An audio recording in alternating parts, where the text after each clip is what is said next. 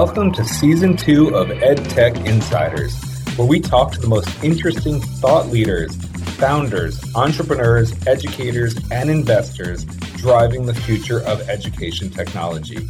I'm your host, Alex Sarlin, an EdTech veteran with over 10 years of experience at top EdTech companies. Steve Grubbs is the founder and CEO of VictoryXR. After founding the company in 2016, Steve led the team to win the Global Education Innovation of the Year award in 2021. VictoryXR offers immersive classrooms and campuses through virtual reality, which allows students to interact in a synchronous virtual environment, while educators are given training and a library of over 6,000 3D objects with which to teach a variety of subjects to their students. Steve is a serial entrepreneur who founded two other successful ventures and was also a state of Iowa legislator from 1991 to 1997, serving as chair of the House Education Committee. Steve Grubbs, welcome to EdTech Insiders. Happy to be here. I'm really excited to chat with you today. Your company, VictoryXR, is one of the leading builders of metaverse experiences in education, specifically often these sort of digital twin university experiences. So I just want to open it up by saying, what is a digital twin university? Help our listeners understand what you do.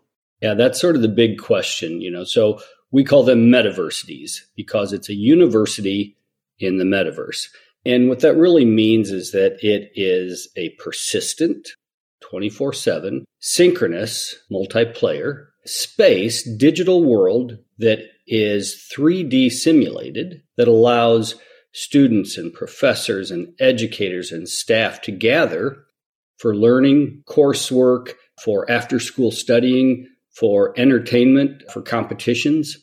And so our belief is that you can and should learn in both worlds. So when a student logs into the Metaversity version of their existing university, can you give us a little sense of what's sort of the first experience they might have? So there's two different types of Metaversities. There's the digital twin version, where we build an exact replica of a portion of their campus, usually that portion that includes their quad or maybe the commons, whatever they have that's sort of iconic. So we'll rebuild that, and we have the buildings there and they can go into the classroom. So, when I went to college, I would hop onto campus and I'd walk into class. They can do the same thing here. So they walk into class, they're their teacher, their professor, their other students. They sit down and they begin class. And, maybe it's a chemistry lab, maybe it's a cadaver lab, maybe it's an astronomy class where you take a trip to a starship. It's a heck of a lot better than the real deal. So that's the digital twin version. But a lot of schools just purchase the template, the basic version. We have a campus with 70 classrooms. And because it's virtual reality, we have the luxury of building the classrooms we want to go to school in. So, for example, most of us learned Darwin and evolution. And, for me, there's a video, I sat in a row of chairs, there was a book in front of me, I read the book, I looked at the pictures, okay, fine. In our class, you start on the HMS Beagle, which is, of course, the ship that Darwin traveled the world in. You disembark at the Galapagos Islands, where you explore until you find the finches with their beaks and the giant tortoises and all of that, and learning along the way. There's little learning pods everywhere. So when we say learn in both worlds, certainly we think that in the future there will be a bias towards learning in an immersive 3D simulated world. And it sounds like one of the theses here, which makes sense to me from my instructional design background, is by immersing students in an experience where they can get as close as possible to the authentic sort of epiphanies that, let's say, a Darwin had as he took his ship to the Galapagos, you're going to make the learning stickier. You're going to make it more tangible. You're going to make it really come alive in a way that reading a textbook or seeing a slideshow or even a documentary could never do. How has that been going so far? I think it's a terrific idea. There are two interesting studies that talk to the efficacy of learning in these simulated virtual reality worlds. The first that I saw was out of Kyoto, I believe, out of Japan. And essentially what they did was they did a brain scan measuring EEG, electrical activity in brains, one, when students are sitting in the class, two, when they're learning online, and then the third, when they're learning in VR. And of course, the brain just lights up when people are learning in VR. When you spark wonderment in students, suddenly learning comes alive and they're more likely to retain that information. The PwC study took the same course material and measured it against online learning, classroom learning, and VR learning. And what they found was it took less time to learn in VR, dramatically less, and students gained greater empathy for the material that they were learning. So, you think about, my father was a public school history teacher. And I actually he was my teacher in my junior high, middle school for slavery. And, I can remember learning slavery in 8th grade and, okay, I learned slavery. But it wasn't as impactful as when I watched the miniseries Roots, which really personalized it.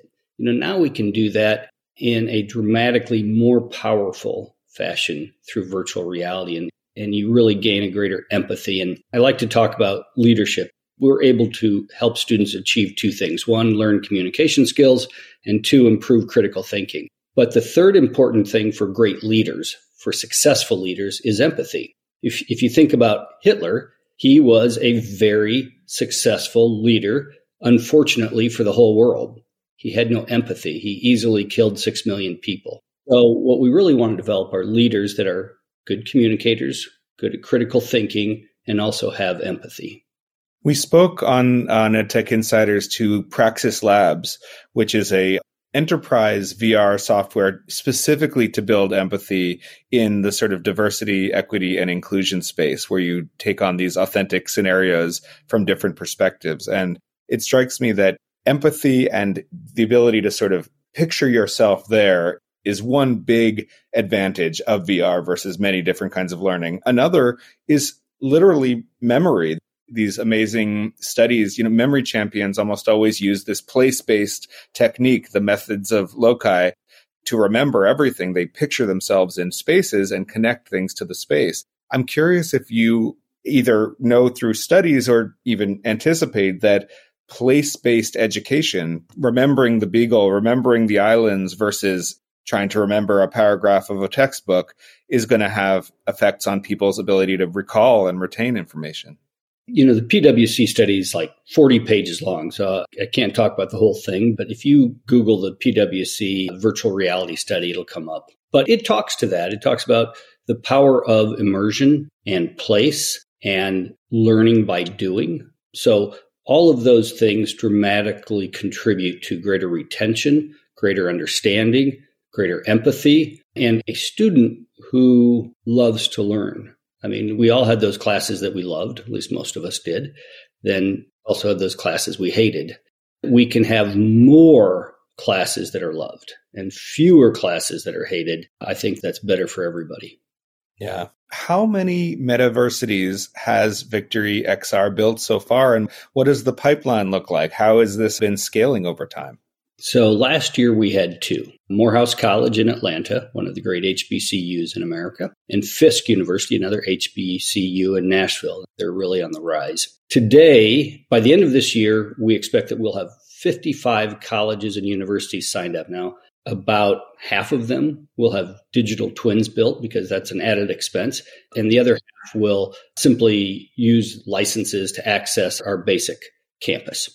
So, that growth from 2 to 55 in just a little over a year shows that there's really dramatic demand for this product, and for obvious reasons.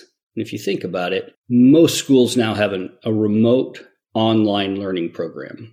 How do you teach chemistry through Zoom? How about biology? How about nursing, med tech, even history or literature? So, for example, in our literature section, we took the book To Kill a Mockingbird, really important book and read by almost every high school junior or senior in the United States and even some around the world. So we rebuilt the courtroom so that as you finish the book, you can have your discussion in the courtroom. Some students might sit in the balcony because they were not allowed to sit on the floor. Others might sit on the floor, and understanding that there was a two-class society and that two different classes were on trial here. And then one student can sit in the judge's chair, other students can be lawyers, other students can sit in the jury panel. But when you discuss the book, and you can even launch closing remarks by Gregory Peck, sort of in avatar form. So it's sort of fun.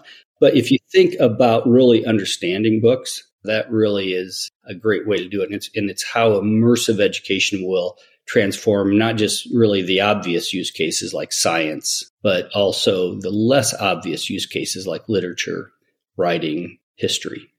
That's amazing. I had a little bit of an epiphany about metaverse education in talking to Monica Arez of Meta, who I know is a partner of VictoryXR. And in some ways, it went a little like this, and I'd love to sort of throw this your way and hear you respond to it and correct any misconceptions I might have, which is some of the benefit of having a meta university, which could be, as you say, a digital twin or a little bit more of a default template university that it doesn't match the actual campus, is that it becomes an entry point to the metaverse that is shared among all the students in the university.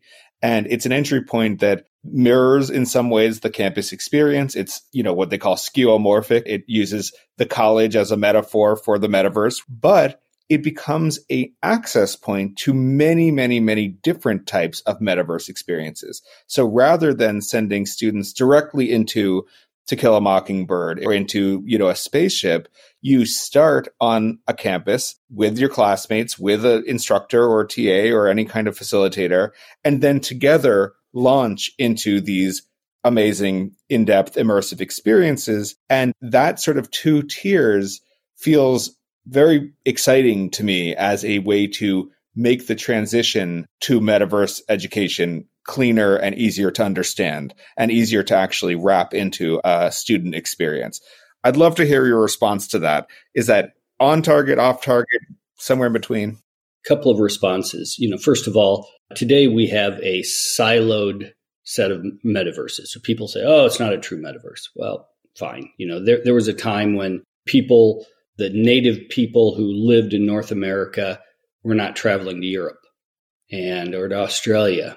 But over time, pathways developed between the various countries. It's the same thing with all the various metaverses. You've got Altspace and Horizon and Engage and so many others out there for Bella. And so over time, pathways will develop between these various metaverses, connecting everybody. And then, slowly over time, the differentiators will fall away to commonly accepted practices. And our metaverse campuses, our Metaversities, are one of those places that will ultimately connect up with the rest of the world and with AR campuses. But the second point is, one of the cool things about how we are able to deliver content immersively is that, we will build these 3D graphically simulated spaces, which might be an industrial kitchen. It might be Dinosaur Island for the paleontology people, all sorts of cool places. But we also travel the globe shooting 360 video.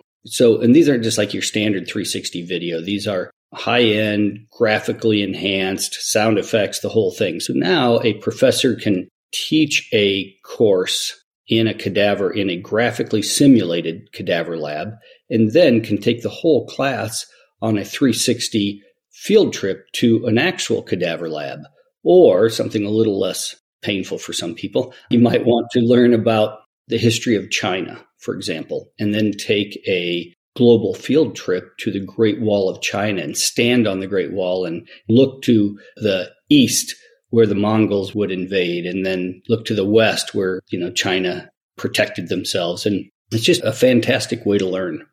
It really is. And that layer of shared experiences, so the Great Wall simulation, the cadaver lab, the kitchen, those are things that can be built at a very high quality. And then students from any university and any meta university can access them. So it reminds me a little of, not to be old fashioned, but of the textbook model, where instead of every university having to write their own textbooks for their students, you get a system where one set of professors and academics writes a sort of textbook that becomes the go-to gold standard for the field. Maybe it's a, chemistry textbook. And then every university has the opportunity to buy it and use it for their classes. And it feels like the Metaversity, there's a little bit of a parallel there. Building this amazing evolution experience on the Beagle and the Galapagos could be used in high school classes, in college classes, in all sorts of different majors, in all sorts of different ways at many different universities. So you can build it once and use it many times. And that gets me excited from a scale perspective.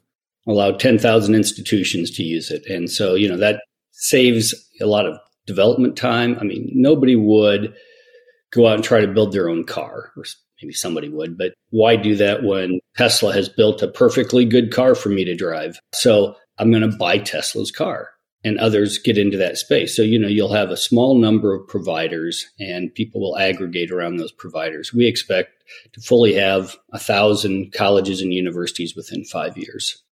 It's amazing.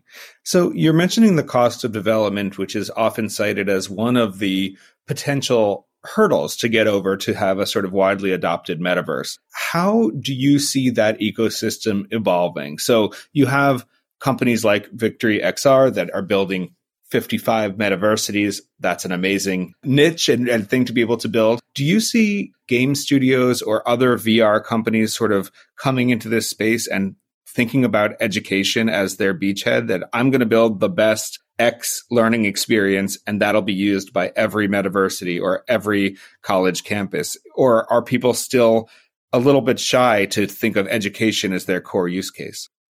That's an interesting question. When we first started this in 2016, everybody was all about gaming. And when I see the commercials from Meta on television, it's still about gaming. But the real sticky value of immersive virtual reality or augmented reality is learning and training. And even though the uptake might be a little slower, the great thing about it is I only have to build one human cadaver. And 10 years from now, that human cadaver will probably still be anatomically correct. As far as gaming, I can build a game today, but in 5 years, people will stop playing it. And I'll have to roll out a new version, an update, or a different game altogether.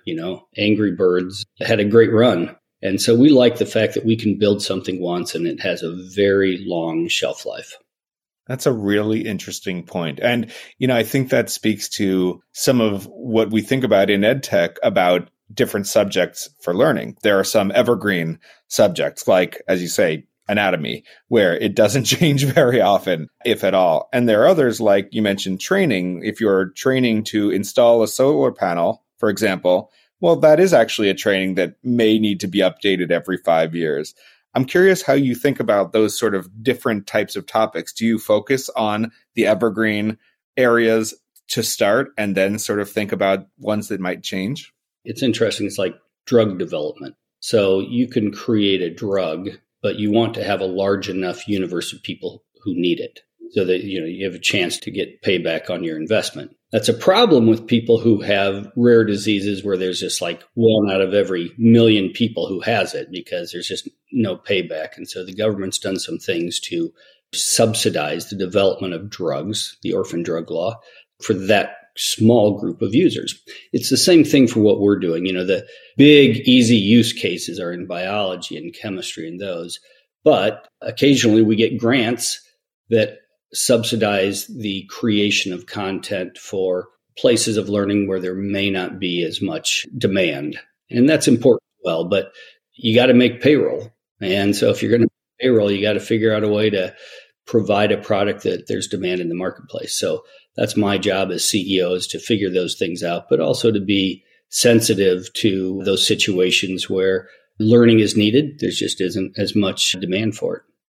When you mention To Kill a Mockingbird as a book that's in virtually every high school in the US, I think I hear that kind of logic. It's like, well, let's start with something that everybody can use.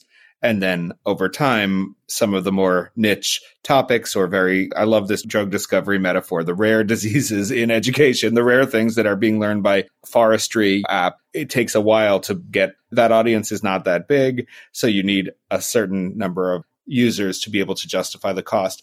I'm curious if you've seen the cost of development for VR and AR going down over time such that we might imagine a world in which there is a dedicated VR or AR application for even rare topics. Yeah, so in many ways it has gone down. In other ways it hasn't. So for example, cost of hardware has fallen dramatically. You used to have to buy a $1,500 computer, tether your $500 headset to it. So, $2,000.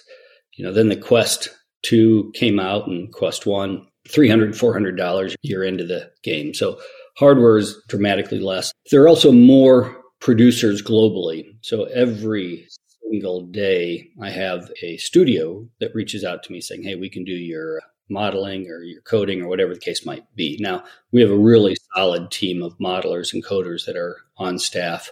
But at the same time, we are able to outsource some of our modeling work to international companies that they're able to keep costs reasonable. And so we do a lot of that.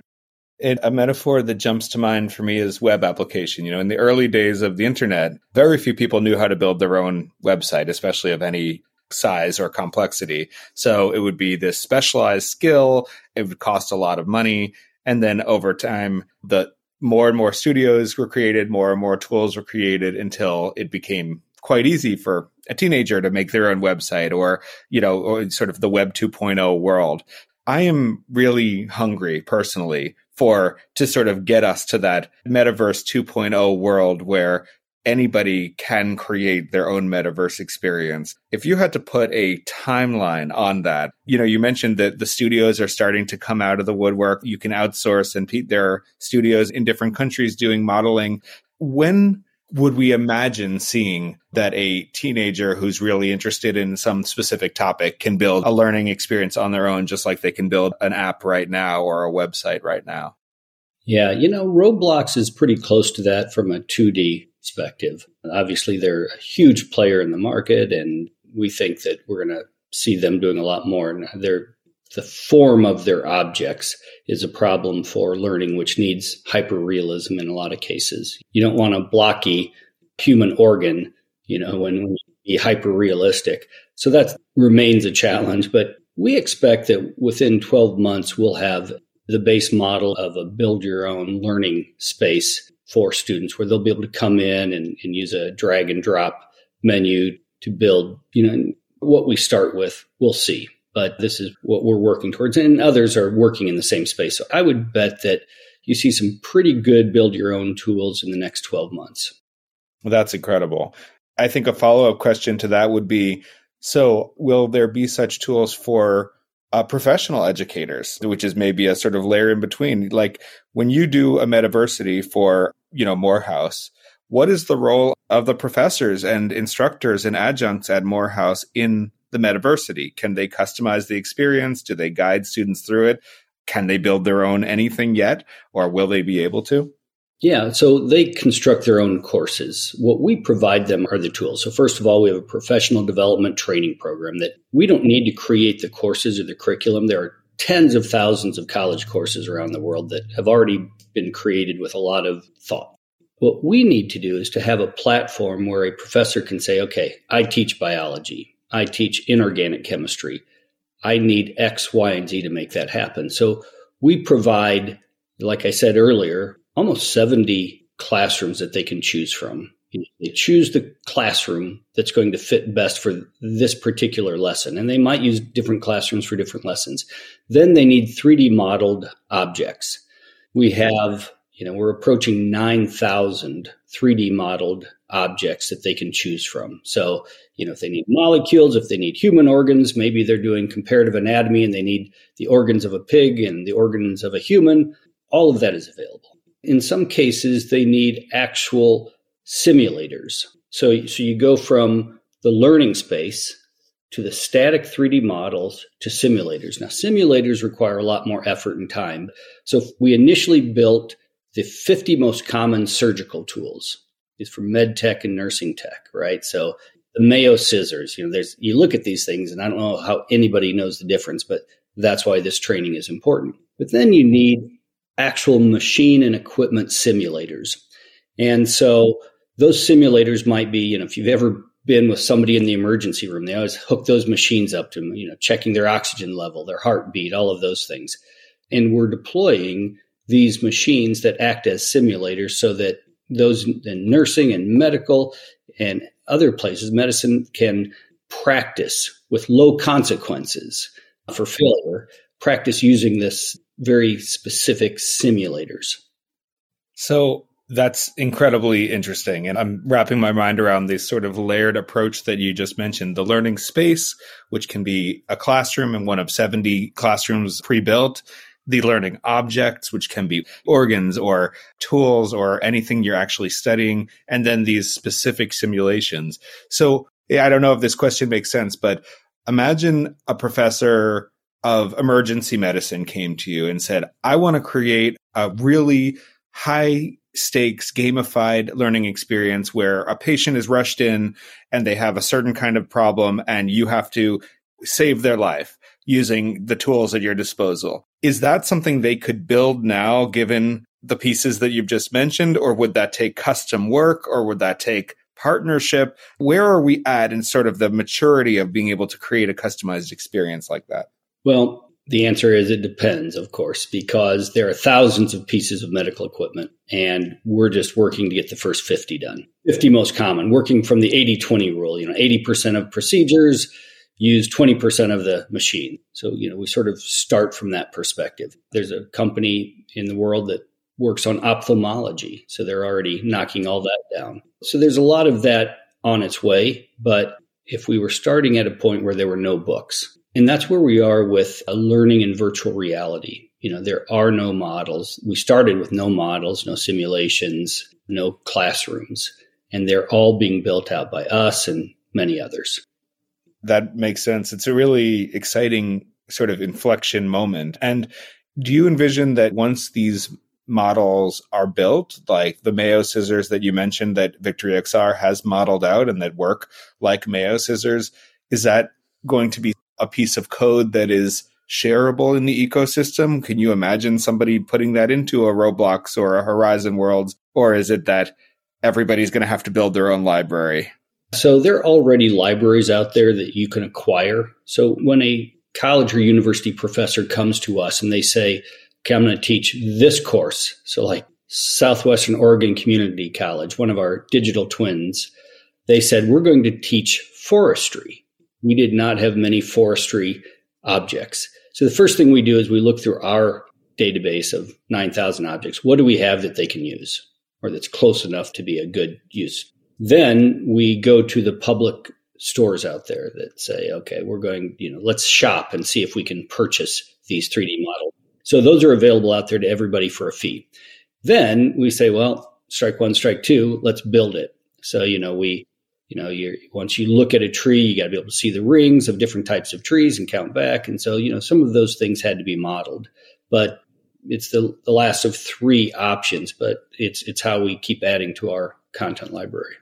It's amazing. And then once that forestry experience is built, is it proprietary or is there any chance or sense in which maybe others could leverage it, again, for a fee possibly from you? Yeah, we're thinking about that model. We're not quite sure how to proceed. Job number one on our part is to figure out a way to break even. We barely broke even last year. I think we'll barely break even this year. But every year we try to figure out how do you bring in the amount of revenue required to cover the salaries and wages of the people that are building all of this. So all what you suggest is one of those things that we've discussed many times. Are we better off sort of releasing it to the public and having people pay a fee or a license fee, or are we better off signing up people to work in our proprietary environment? And for that particular question, we have not come to a good answer yet. It's such a new ecosystem. I think there's so many unanswered questions. It's part of why I think it's endlessly fascinating right now, just seeing how it evolves. When I think of that forestry use case, is there a world in which the park rangers can go around their parks with these amazing new devices and be mapping every kind of tree, and as a one-time, could the government sponsor, the U.S. government say, we want every type of native tree in the U.S. to have a virtual reality counterpart, and we're going to put $10 million into the Park Service to do this? Like, am I in completely science fiction land to think about something like that? Or could we imagine something like that happening? It's for the public good. Yeah, the federal government's already doing that, not specifically for forestry, but they have done that, for example, for the Smithsonian. So many of the Smithsonian artifacts have been scanned and turned into 3D models that are available for use by the public.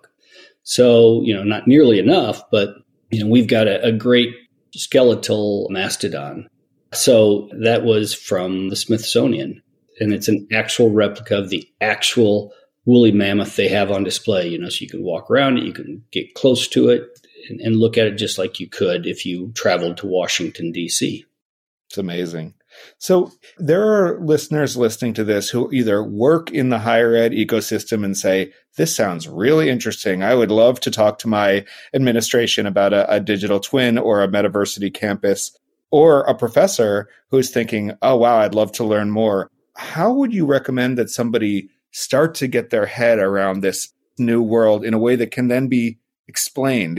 I think people who get really into this stuff can sometimes seem like they're out on an island, sort of explaining this amazing new world that could be. And people don't always realize that this stuff exists, that there are, as you say, there's 55 universities already making these Metaversities. How do we get to that tipping point where this just becomes something that universities do and they understand, instead of, one visionary in some department trying to make it happen? Yeah, the first thing I would do is introduce them to Dr. Musina Morris, the director of Morehouse Metaversity. Morehouse College is the leader in the space. They teach more courses, full courses in the metaverse than anyone else, and they're successful. In fact, there's a case study where Professor Ovell Hamilton taught world history, and he taught it in his brick and mortar class. Then he taught it through Zoom, and then he taught it on his Metaversity campus. And then he measured 3 things at the end of each course: student satisfaction, student engagement, student performance. All 3 of those, engagement, satisfaction, and performance, the Metaversity performed head and shoulders above the other 2 options. So Dr. Musina Morris is the director of Morehouse Metaversity, and she is very generous with her time, mentoring and providing input to others that are interested in moving into this space. So that's the first thing I would do, is make that introduction. And one should connect with her on LinkedIn as well, and me. The second thing is, on our YouTube page, the VictoryXR YouTube page, we have over 200 videos that show what the digital twins look like, that explain the digital twins, that explain the Morehouse College case study. So if someone wants to grab a video and say, hey, Dean, we would like you to consider this, then they could just simply grab a video and push it out. And if a picture is worth 1,000 words, a video is worth 100,000 words. That's a good way to explain things. I also have a regular column that I write on Medium. And, there's a lot of good reading material there for those that want to dig in and understand some of this better, and they prefer to read. So those are 3 options. And of course, our website has a ton of information at VictoryXR.com. We will put in the show notes for this episode links to all of the studies and resources that Steve is mentioning here, including the PwC study that he mentioned earlier as well, so that people can really get their heads around it. Let me ask one follow-up question on that. I think one potential point of confusion or questions that university admins might have is, okay, if we build a Metaversity, how will students access it? Do we have to buy them headsets? Do we need a new office just to do tech support on these headsets? How does that whole access point work? And I'm sure this is something you've talked a lot about to a lot of different universities. So maybe you could help explain, what is the device management recommendation if you want to get your students into the metaverse? Yeah, that's a great question, and it's got a great answer. There's a diversity of hardware that can access these. Our preferred is a virtual reality headset. I always compare, that you can look at the postcard that your Aunt Hazel sends you from the Grand Canyon and looks pretty cool. Or you can stand personally on the south rim of the Grand Canyon and behold its majesty. To me, having a virtual reality headset really allows you to behold the majesty of what's happening inside that campus. But having said that, you can also access it through a MacBook or a PC. It's sort of like if you've ever played Call of Duty or seen people play games in 3D simulated worlds, Fortnite, for example. You can move around in those spaces using your keyboard or a mouse, and you can. It's a great experience. Having said that, there are things you can't do if you're accessing through a computer, because when you're in virtual reality of use of your hands, you don't have use of your hands when you're accessing through a keyboard. But for those who don't want to access it through VR, and there are plenty of people like that, the PC is a great option. And University of Maryland Global, Dan Mintz and David Johnson are doing amazing work over there. They're a fully online school. And in their effort, what they are figuring out is they'll have a course, and some specific classes they offer through the PC, because it's just not necessary they don't have any particular activities that require use of hands. And then others, they encourage the students to go ahead and put on the headset and join them inside. So, there's this iterative process going on where educators are figuring out the best ways to approach it. It sounds like there's a spectrum of access points. And let me ask you about phones. Can students access the Metaversities from their phones? They can, as long as they have a robust browser. So any late model iPhone, most late model Androids will work with it. Gotcha. So phones and laptops, which tend to be semi-standard equipment for many college students, not all, will allow students to access metaverse experiences, and then to get the full immersive experience with, hands-on interactives, there needs to be some kind of 3D headset. But a school doesn't necessarily need, one-to-one. They don't need a headset for every student to be able to make this work. They could have any combination of computers and phones, which students already have, and headsets when they want to go to the sort of fully immersive experience, like a hands-on cadaver lab, or a hands-on when you're on the Beagle and you need to measure the finches. I think that makes sense, and I think people can begin to wrap their minds around that. It's a logistical issue, but it's one that, can unlock enormous learning if it's solved. Device hardware is no longer an excuse for not accessing labs on a Metaversity campus. It's that those issues have been resolved. Sometimes people just want to find an excuse, and, it may not be the right time for them, but that's one big issue that's been taken care of. Gotcha.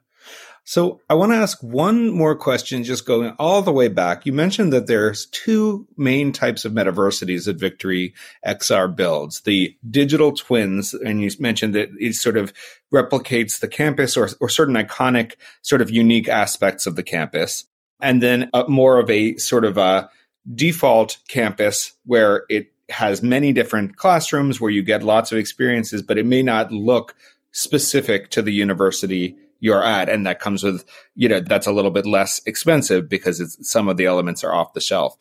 I'd love to hear your thoughts about how universities are thinking about that choice, and when they want to sort of brand their Metaversity with their own clock tower or their own statues or the kinds of things that make, or their own football stadium or whatever makes their university unique, versus those who just want an access point and they say it doesn't need to look just like our campus, it just needs to look like a campus.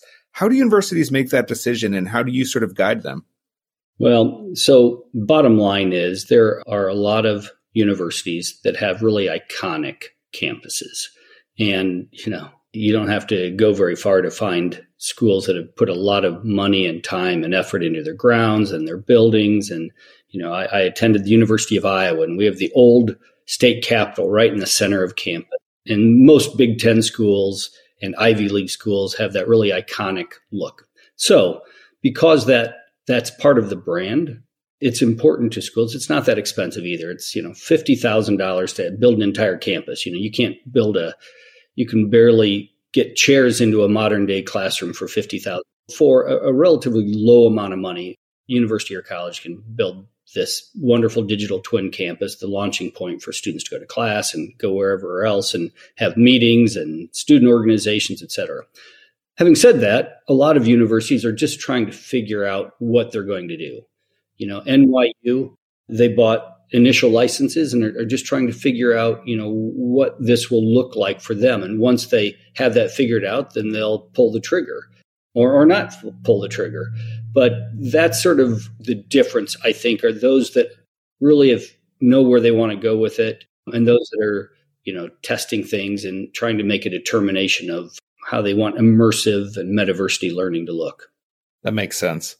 And you mentioned student organizations as a use case. So this will be my actual final question, just because I know we're running a little on time, but this is so interesting. I feel like you're painting a very concrete vision of the future here. So in a use case like social events or sports events or student organizations or other types of college activities that are not specifically about classroom learning or learning at all, what have you seen happen in these metaversities? Do you see frat parties? Do you see mixers? Do you see, football watch parties? I'm curious how evolved. I think these will all happen in the future, but have you seen it so far? What is sort of happening outside of the learning space in these metaversities? So on the campuses that we work with, Morehouse College, for example, conducted their own graduation ceremony for students in the metaverse, those that had gone through the Metaversity program.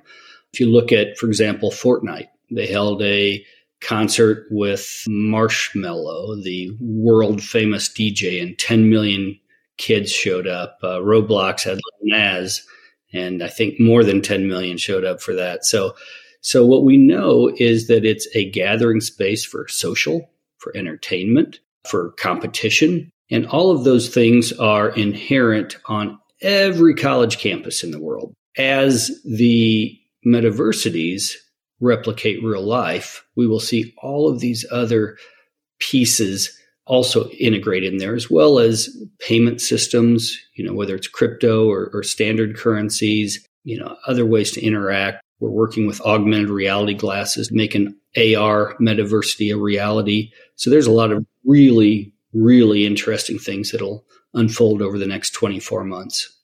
Yeah. So you can imagine almost anything that happens in an existing university could have some metaversity corollary. Some of them already do, and they're sort of on their way. It's a really interesting vision of the future.